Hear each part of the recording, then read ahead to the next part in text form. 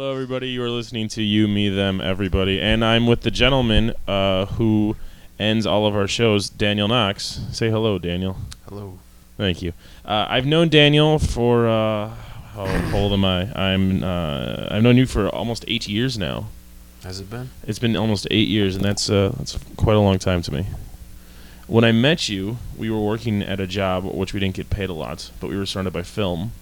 And I remember you telling me that you came to Chicago from Springfield to go to Columbia to make films. Yes. But you, I'd say, relatively quickly fell off that trajectory and decided to pursue music. It wasn't so quickly. I mean, before, I moved here in 99 when I was still 18, and just kind of slowly started realizing that you have to know people and work with people to make a movie, and I was kind of used to doing it with myself and my friends. We'd write the script for the scene, like, Tuesday, and then we'd talk about it Wednesday, we'd shoot it Thursday, and I'd try to, find a song to put on it or whatever else on Thursday. And this is Friday. when? This is in Springfield? This is in Springfield when I was a teenager. Okay. And, I come to Columbia College and realized that you got to borrow money, you got to work with people, you got to go through 4 years of bullshit. But the funny thing was that when I met David Lynch years later, he is 50 some years old. Yeah. Now he's finally making a movie on his video camera with his friends, shooting it in his backyard, however the hell he wants. So it kind of makes me feel like I really just should have not listened to anybody and just done what I wanted. Why did you want to make films? I don't even know. It's been so long since I, had that desire, or at least it's been so long since I've been able to logically think about doing that. But when I was a kid,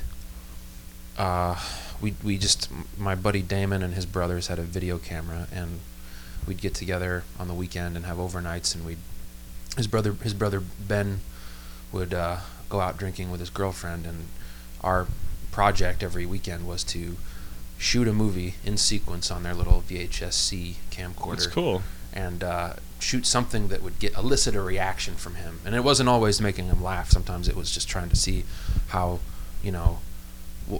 what kind of shocking. Sometimes we just make a real serious movie. Yeah. Like a really serious, dramatic movie with 12-year-olds as the cast. Okay. And then he would come home kind of buzzed and with his girlfriend and just have a good laugh at it. But we always, before each of the movies, we always put H.P. Johnson Presents to give it a kind of more dignified tone. So Okay. I've sort of adopted that. Yeah, your last release was H.P. Johnson Presents Disaster. Right. H.P. Johnson Presents Daniel Knox, Sorry. semicolon, Disaster. Who is H.P. Johnson? Or should we leave that as a mystery? It's nobody. It's just a... Why that name? I don't even think I'm the person that came up with it. Really? I don't know. I don't remember. It was just I think it was a communal thing. We just... It sounds good. I did a Google search on it just to see if I could copyright it, and I think it may be the name of a certain brand of spark plug. Really? Yeah, or something that has to do with cars or boats. But I don't know. I couldn't tell you the exact origin of it. I just like that it sounds official, and the reason I use it now, because not that I need to sound official, but that it kind of makes me.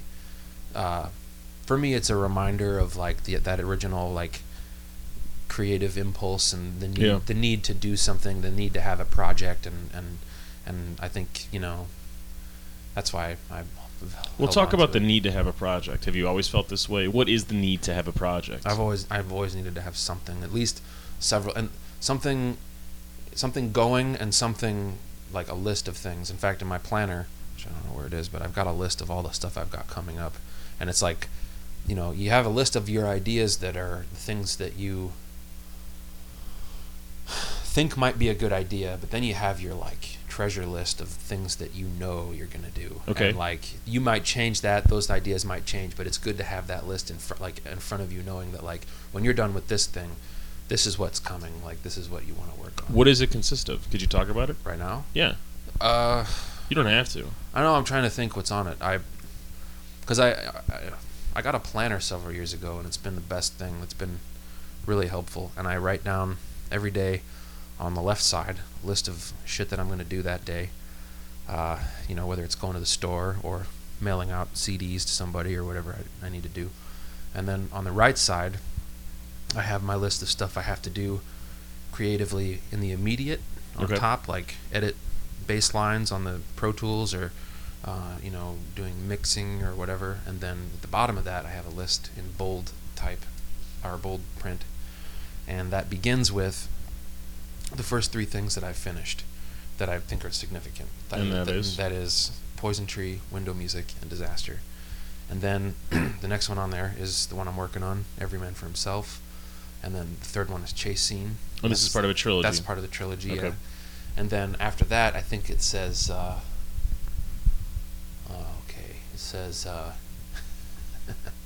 EP, live album, the album about me and my brother building a boat. H.B. Johnson presents Daniel Knox, self-titled. Got it. Sort of thing. And then I'm writing songs for Chris Hefner's movie, The Pink Hotel, which he's working on. Cool. And that's maybe going to be an album if I can get enough. So you've got like 10 albums planned and you have 3 done. Well, yeah, but I've got the songs written for most of them. Really? That's my problem. That you have too many. That's not a problem. No, that's not the problem. The problem is I don't think it's a problem to have too many songs, and that's stupid to say that. Yeah. I wouldn't. That's not what I mean. So what's the problem? The problem is that I've got too many songs to record until I can sit down and write more. That's what I really want to be doing. If I could get to a point where recording didn't cost me as much as it did, I would just. But you just said you're using out. Pro Tools. I am using Pro Tools. So how is this costing you a lot of money? Because you got to pay musicians and you got to pay a guy to mix it, and you don't have to, but I kind of like doing that now because I've learned quite a bit. Okay, but now that you've learned some of that, can't you just do that? No, because I've learned how to have him do it. I've learned how to tell him what I like and what I don't like, but I haven't learned how to. You can't just sit over his shoulder. It's a subtle thing that's kind of, I couldn't do it myself. But you write alone. You don't collaborate with pretty much anyone. No, if somebody tells me write a song about this because I need it for this, I can do that. That's about the extent of my collaborative. But once obviously, like you're writing all the music, you're writing all the lyrics yourself. Right. You're pounding it out yourself. Right. No one's forcing you to do anything really. Well, Paul and Jason come up with some parts for stuff. I mean, Yeah. when we do it live, like we kind of reshape it. And Paul and Jason, for those that don't know, are the drummer and the bassist. Yeah, Paul. When you play from Ears, Eyes, Jason Toth. Ears, Eyes, Nose, correct? Eyes, Ears, Nose. Eyes, Ears, Nose. Sorry. Yeah. I mix them up all the time. And Jason Toth is from the Zincs and the Handsome Family. Yes. And how is it going from playing live? Because originally you didn't start playing live. I know why you started playing, and it's different than most people. Like you didn't try to form a band. You want to talk about the hotel? What hotel? The hotel story. It's not really a story. It's or the just, origin. When I lived in the dorms for Columbia for almost a year. Maybe a little over a year at Plymouth Court, and that was just. Am I close enough here? You're fine. I'll edit it all. Okay. I lived at the dorms at for Columbia College at Plymouth Court. Okay. And that was a block or so away from the Hilton Towers on Michigan Avenue. Yep. And I used to just have a habit of walking into different buildings just to see what doors were open, what was on the inside. I was interested in, how far you could go into a building without somebody asking you what you were doing there. And I found my way to the Hilton Towers Ballroom, where they have these big, ornate chandeliers, and this is really beautiful, like historic-looking room, and several of them actually, and each of them had a baby grand piano. So I would go there and just kind of use my 2 fingers to pick out melodies, and that's how I started. And then it would become like my 4 fingers, and I would play like little two-fingered chords and come up with stuff. And then I'd come back and try to remember what I played the day before and make little things up. And I didn't even give them titles at the time. It was just sort of like Totally.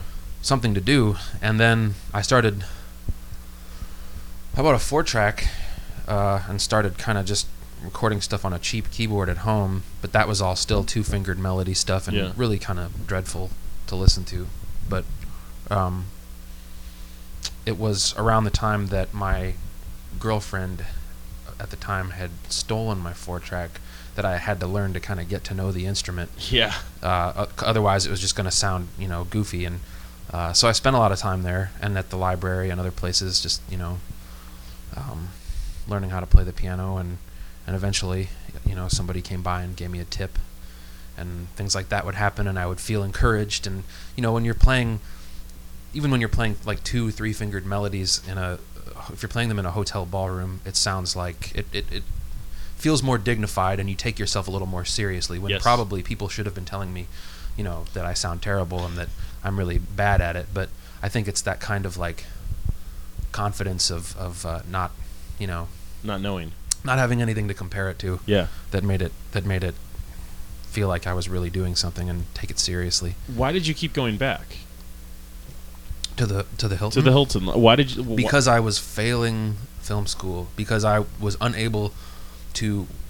And I mean, part of it was like being 19, 20 and being arrogant. Or I was probably 19 at the time. Being arrogant and just refusing to work with people, thinking that my shit was better than other people's shit. And in some it's not cases, a bad attitude to have. It can be. I mean, it can be. It's confidence. Just maybe There's a little bit too much. There's a fine line between confidence and arrogance. It's a good line. It's a good line. Toe the line. So when did you play your first shows? How long afterwards? I have 2 shows that I refer to as my first shows. All right. The very first show that I ever played in front of people, I was drinking a lot, and I was living in a house up on the north side. And there was a place called the Chase Cafe. Do you remember it? It sounds really familiar. Big hotel off of Chase and Sheridan. Maybe. This guy who had he was born into oil money or something. He had this huge hotel that. Yeah. And the whole lobby was the cafe. It was really weird. Wait, you could go there and drink wine. Is this by Loyola? Uh-huh. Yeah, I had been by there. Okay. Yeah. So I Is that place closed? What? Is that place closed? It's been closed for a while now. Yeah. It went out of business. It looked like Gatsby rich. Yeah, it was weird, man. Yeah. It was really weird. Sorry about that. Anyway, okay. Well, I used to go there and just bring a bottle of wine and just drink it until the late, I mean, they closed when you left. That's when they closed. Wait, why did they just let you drink wine if they're trying to sell stuff? Did you buy it from them? Because they didn't give a shit. That's wonderful. The guy employed his friends, and just that's why they went out of business, man. They went out of business because people in the neighborhood complained. Is what he never would have run out of money. He employed his friends, and he gave them all apartments in the building. It was ridiculous. Man, this sounds like heaven. No, it was like a hippie thing. Never but mind. I went there, and I got to know these people, and they let me drink and sit in the corner and do what I wanted, and they had a piano, and every once in a while I'd play it. And then finally, someone was like, "Oh, you should do a show here," and I was like, "Really? I've never even considered doing that." Sure. So I nervously went home and practiced for this thing, and I knew this other guy that I can't get into. He's That's fine. That's son fine. of a bitch. I don't want to have a record of. That's it. That's cool. Don't worry about it. I knew this real son of a bitch, and I did it. The show was a 2-person show with him. Okay. And so I went there I practiced a lot for it, but I didn't know how you put a show together. Okay. And I didn't know how you get people to come. So I told my friends, but I only had a few friends. Yeah, totally. And I put up these posters that I made that I worked really hard on, and I put them all over the neighborhood, but the neighborhood that the show was in. And I just thought I really thought people were gonna see this thing and go, "Hey, there's a show going on. Let's all get together and go see it. This guy's, Yeah. I've never heard of him. But it does not work that way. No, it doesn't. Not in Chicago, at least. And the thing was sparsely attended by people that I knew only. Yeah. And that's uncomfortable. Yes, it is. It's uncomfortable, especially if you've never played in front of people.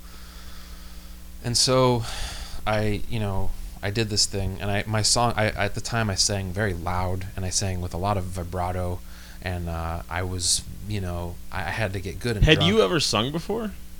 when you were playing at the Hilton, were you ever singing or were you just playing piano? Well, I mean,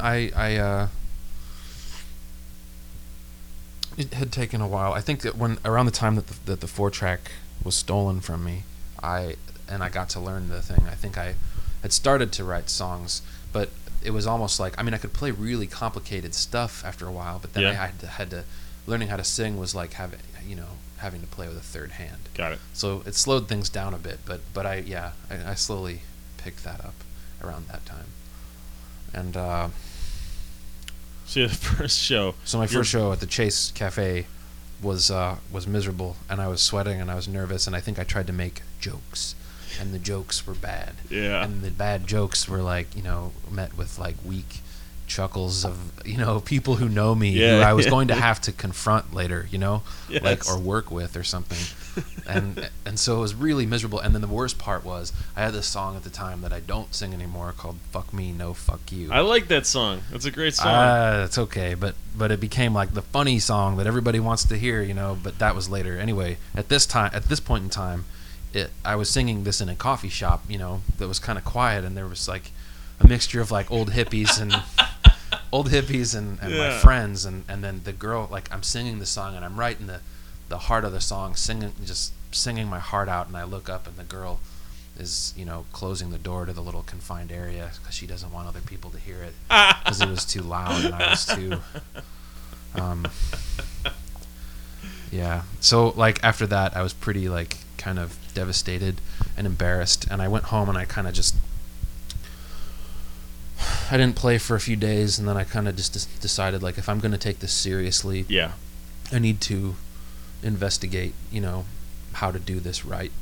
And, I thought about it for a while, and my friend Nick Jones is a playwright and had a theater company at the time called Blackjack Productions, which I think is now disbanded, but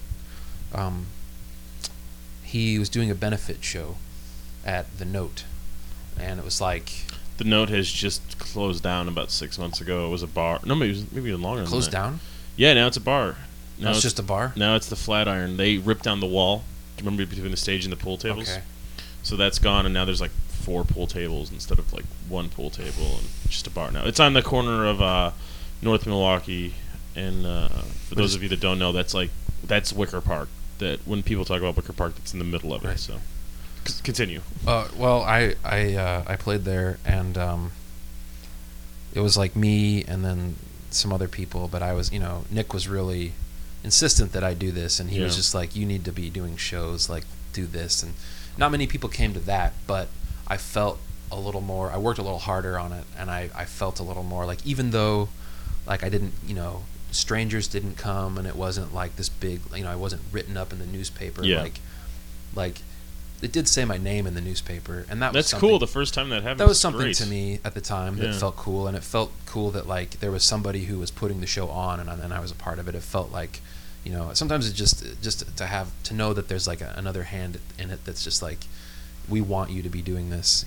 That makes it good, better. Yeah, and so I played that show, and I think after that, I didn't really look for shows very much. Like, I haven't looked for shows too much. No, you haven't. You haven't played often.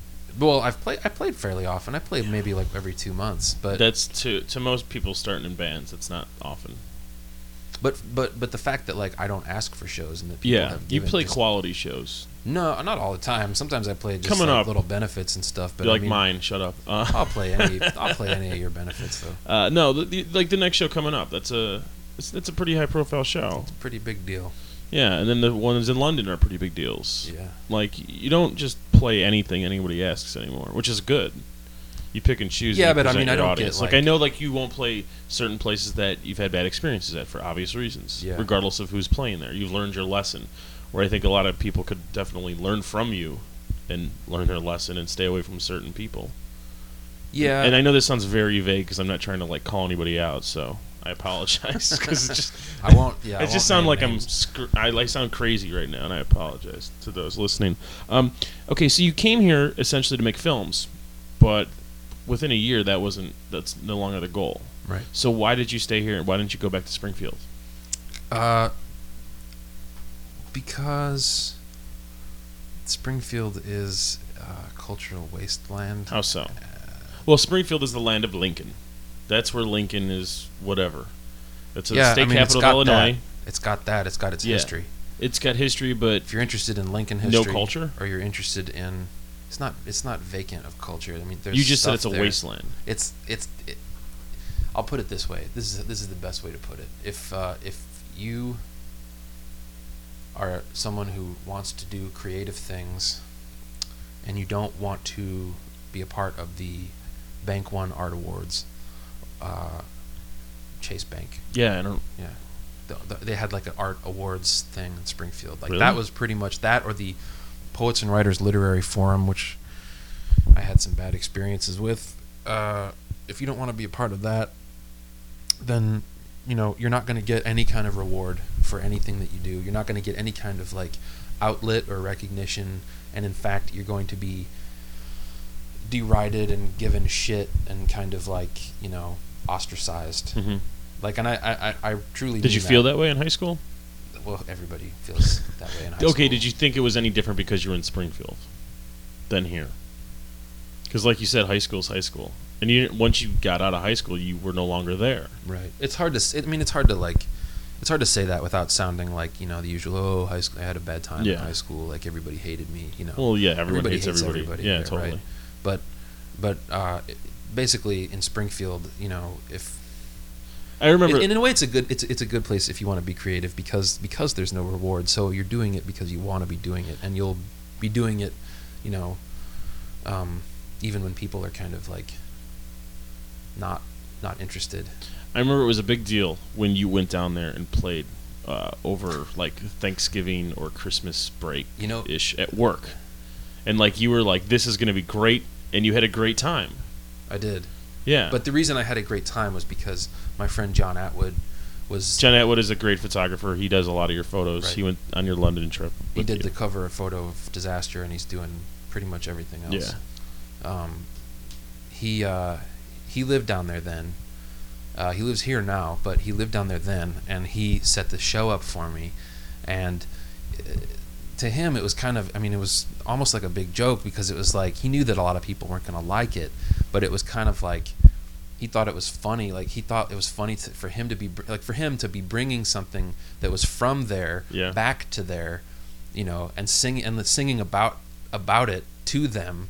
He got a kick out of it. But see, we'd done shows down there before, but his way of doing these shows was, and he's part of the reason that I got into writing songs in the first place, was because he used to come over and kind of, just listen to what I would play and be encouraging and everything. But we used to do these shows by, there's a bar in downtown Springfield, at the Hilton actually, in Springfield, and he would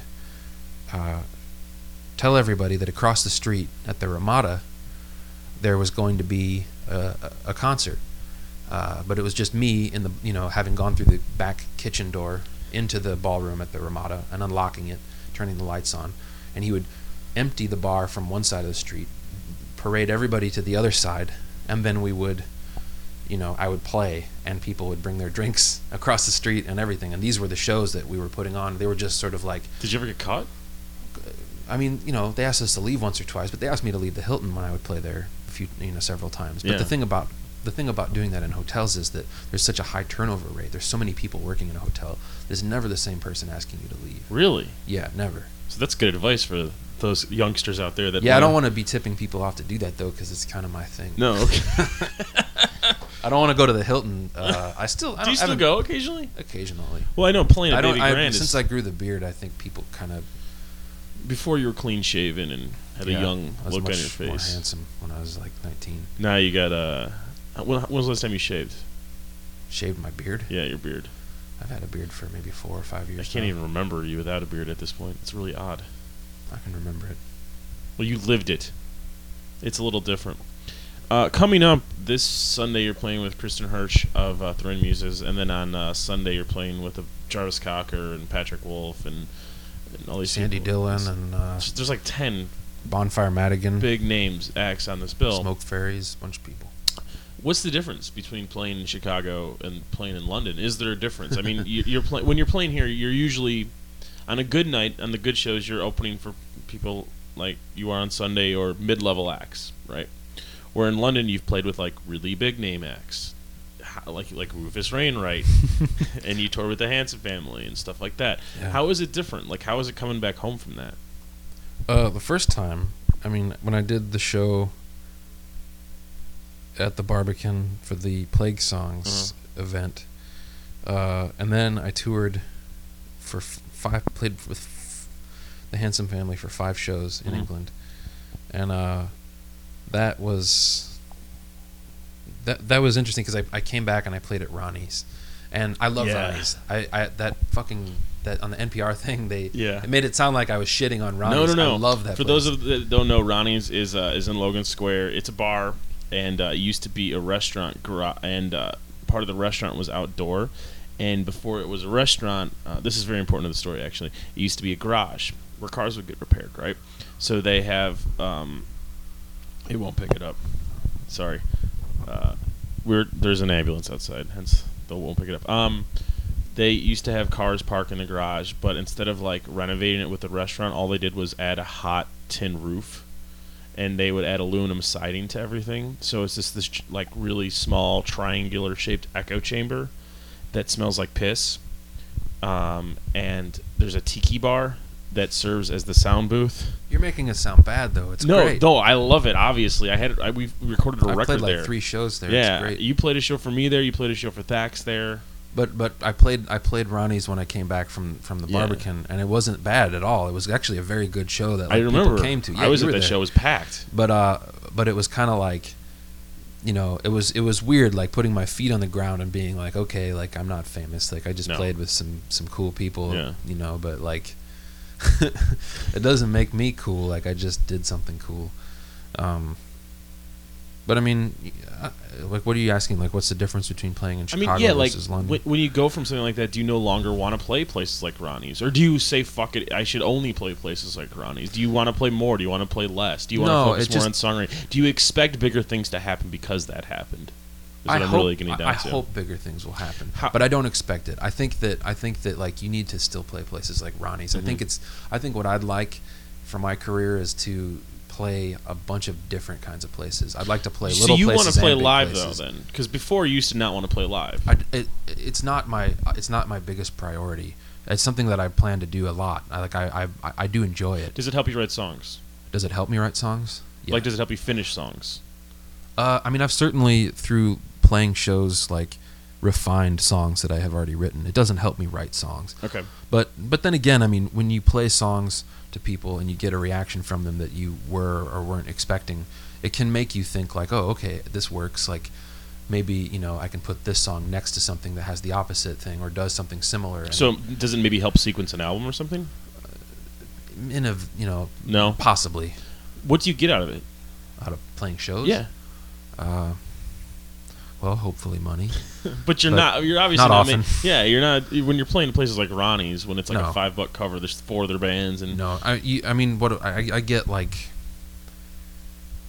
You don't even drink, so like, that's one of the. There's 3 reasons to play shows. The same 3 reasons to be a bartender. Well, that's one reason for Paul and Jason to play with me is that they get my drink tickets. That's good. That's good. That's one of the perks.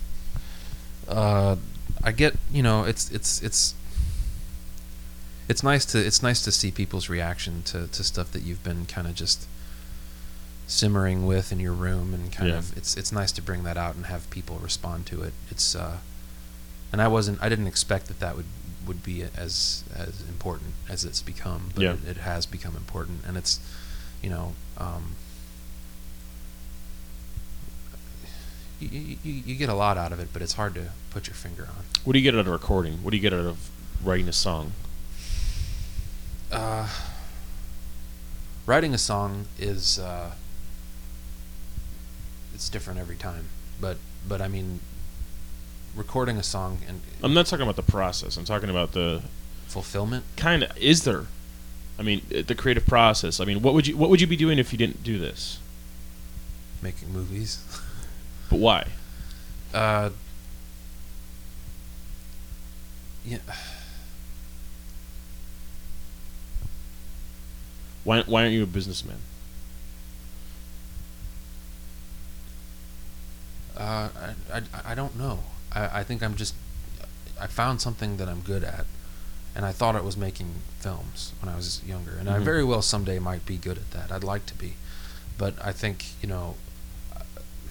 as long as I've been alive, like making stuff up has been the thing that I'm good at, and making stuff up and presenting it to people has only been like in the last several years, Yeah. like what I've become good at. But that's the only thing, and I don't even say that like in a way that I'm great at it. No, but no. I'm good at it. It's the only thing in my life that I feel like I really excel at. So for me to become a businessman would be a pretty poor choice. I think it'd be bad for everyone. All right, I'm going to end this with a question out of the Kids Book of Question by Gregory Stock, Ph.D. Pick a number 1 to 260. It has to be one number. No, you want to do 2? No. Well, maybe. Let's try 111. There you go. All right. Question 111. If your parents lost their jobs and you had to try to help support your family, what sort of things would you do to earn money? You just asked me that question. I know. Yes. Kind of. Wait, Kind of. Say that again. If your parents lost their jobs and you had to try to help support your family, what sort of things would you do to earn money? Well, my parents are divorced, so Well, now you If gotta they support both lost of their them. job. They both lost them. Thanks, Gregory. okay. Stock. But don't they have my parents? If my dad lost his job, Yeah. it would probably be because he's retiring, Okay. and so he's got a wife that works. So he's fine. He's fine. What about your mom? If my mom lost her job, she's got my stepdad, and he works. So you would do nothing different. So I would probably just So you'd write songs and work and. I'd probably just that's what I'm trying. Let's do okay. Another one? Well, look, my lucky numbers when I was younger, I used to have 3 of them. It was 14, 15, 111. Okay, so you want to do 14 or 15? Well, God, we should go in sequence, shouldn't we? So backwards? Let's do 15. All right. But then ask me 14 too. All right, we'll do 3. I don't necessarily answer it, but You just want another I just want to know. I just want you to say 14 so that you've said them all. All in right, sequence. Question 15 first. Okay. Some adults have a lot of trouble enjoying themselves. This is good for you. If you were asked to give them some advice about how to play and have more fun, what would you say? This is really good for you. If some adults say it again. Some adults have a lot of trouble. I like how you are thinking about these questions more than the questions I asked you. Some adults have a lot of trouble enjoying themselves. If you were asked to give them some advice about how to play and have more fun, what would you say?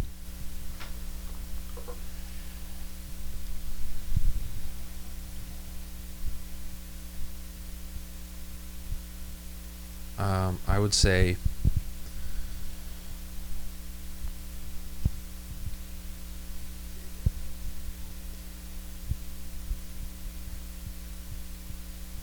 This is a thinking. You're thinking. a lot. yeah, no, I am. You're just a I'm thinker. thinking really hard.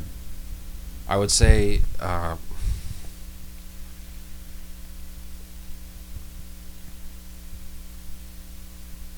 let yourself get mad. So it's okay to be angry. It's perfectly fine to be angry. Isn't that a Mr. Rogers song? No, the Mr. Rogers song is I'm angry, and I can tell you why. No. I burned down Daddy's store. That one. That's a different song. Yeah. Uh, That's a Mr. Rogers song, though. he's got several about Yeah. being angry. So it's okay. You want to do 14? Yeah. All right. I think we need to.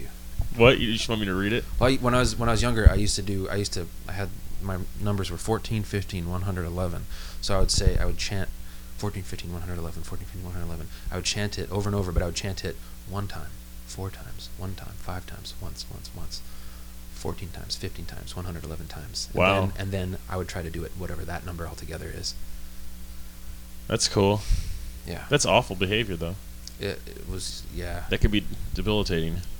Well, I don't think I ever really finished the job, so. You want me to read the question or Yeah, no? read it. You don't got to answer it. No, we'll just read it. Okay, so we're not answering this one. Question 14. Do you think you could have too many chores? If you could assign the chores in your house, which ones would you take for yourself? All right. Do you want to plug the show? Plug it? Yeah, you got to plug the Oh, right. show. You're playing 2. I'm playing You're at playing the, 3, actually. Yes. 3 in the next 10 days. 4, I think. You're playing 4? You got another one? I'm playing. Let's see. I'm playing. Sunday the 7th. Yeah, Sunday the 7th at the Old Town School of Folk Music in Lincoln Square. The show is at 7 p.m. You open for Kristen Hirsch of Throwing Muses. Yes. That's that one. Throwing Muses, yeah. Did you say Burning? No, Throwing. Oh, Throwing. She's also in 50 Foot Wave and has solo material.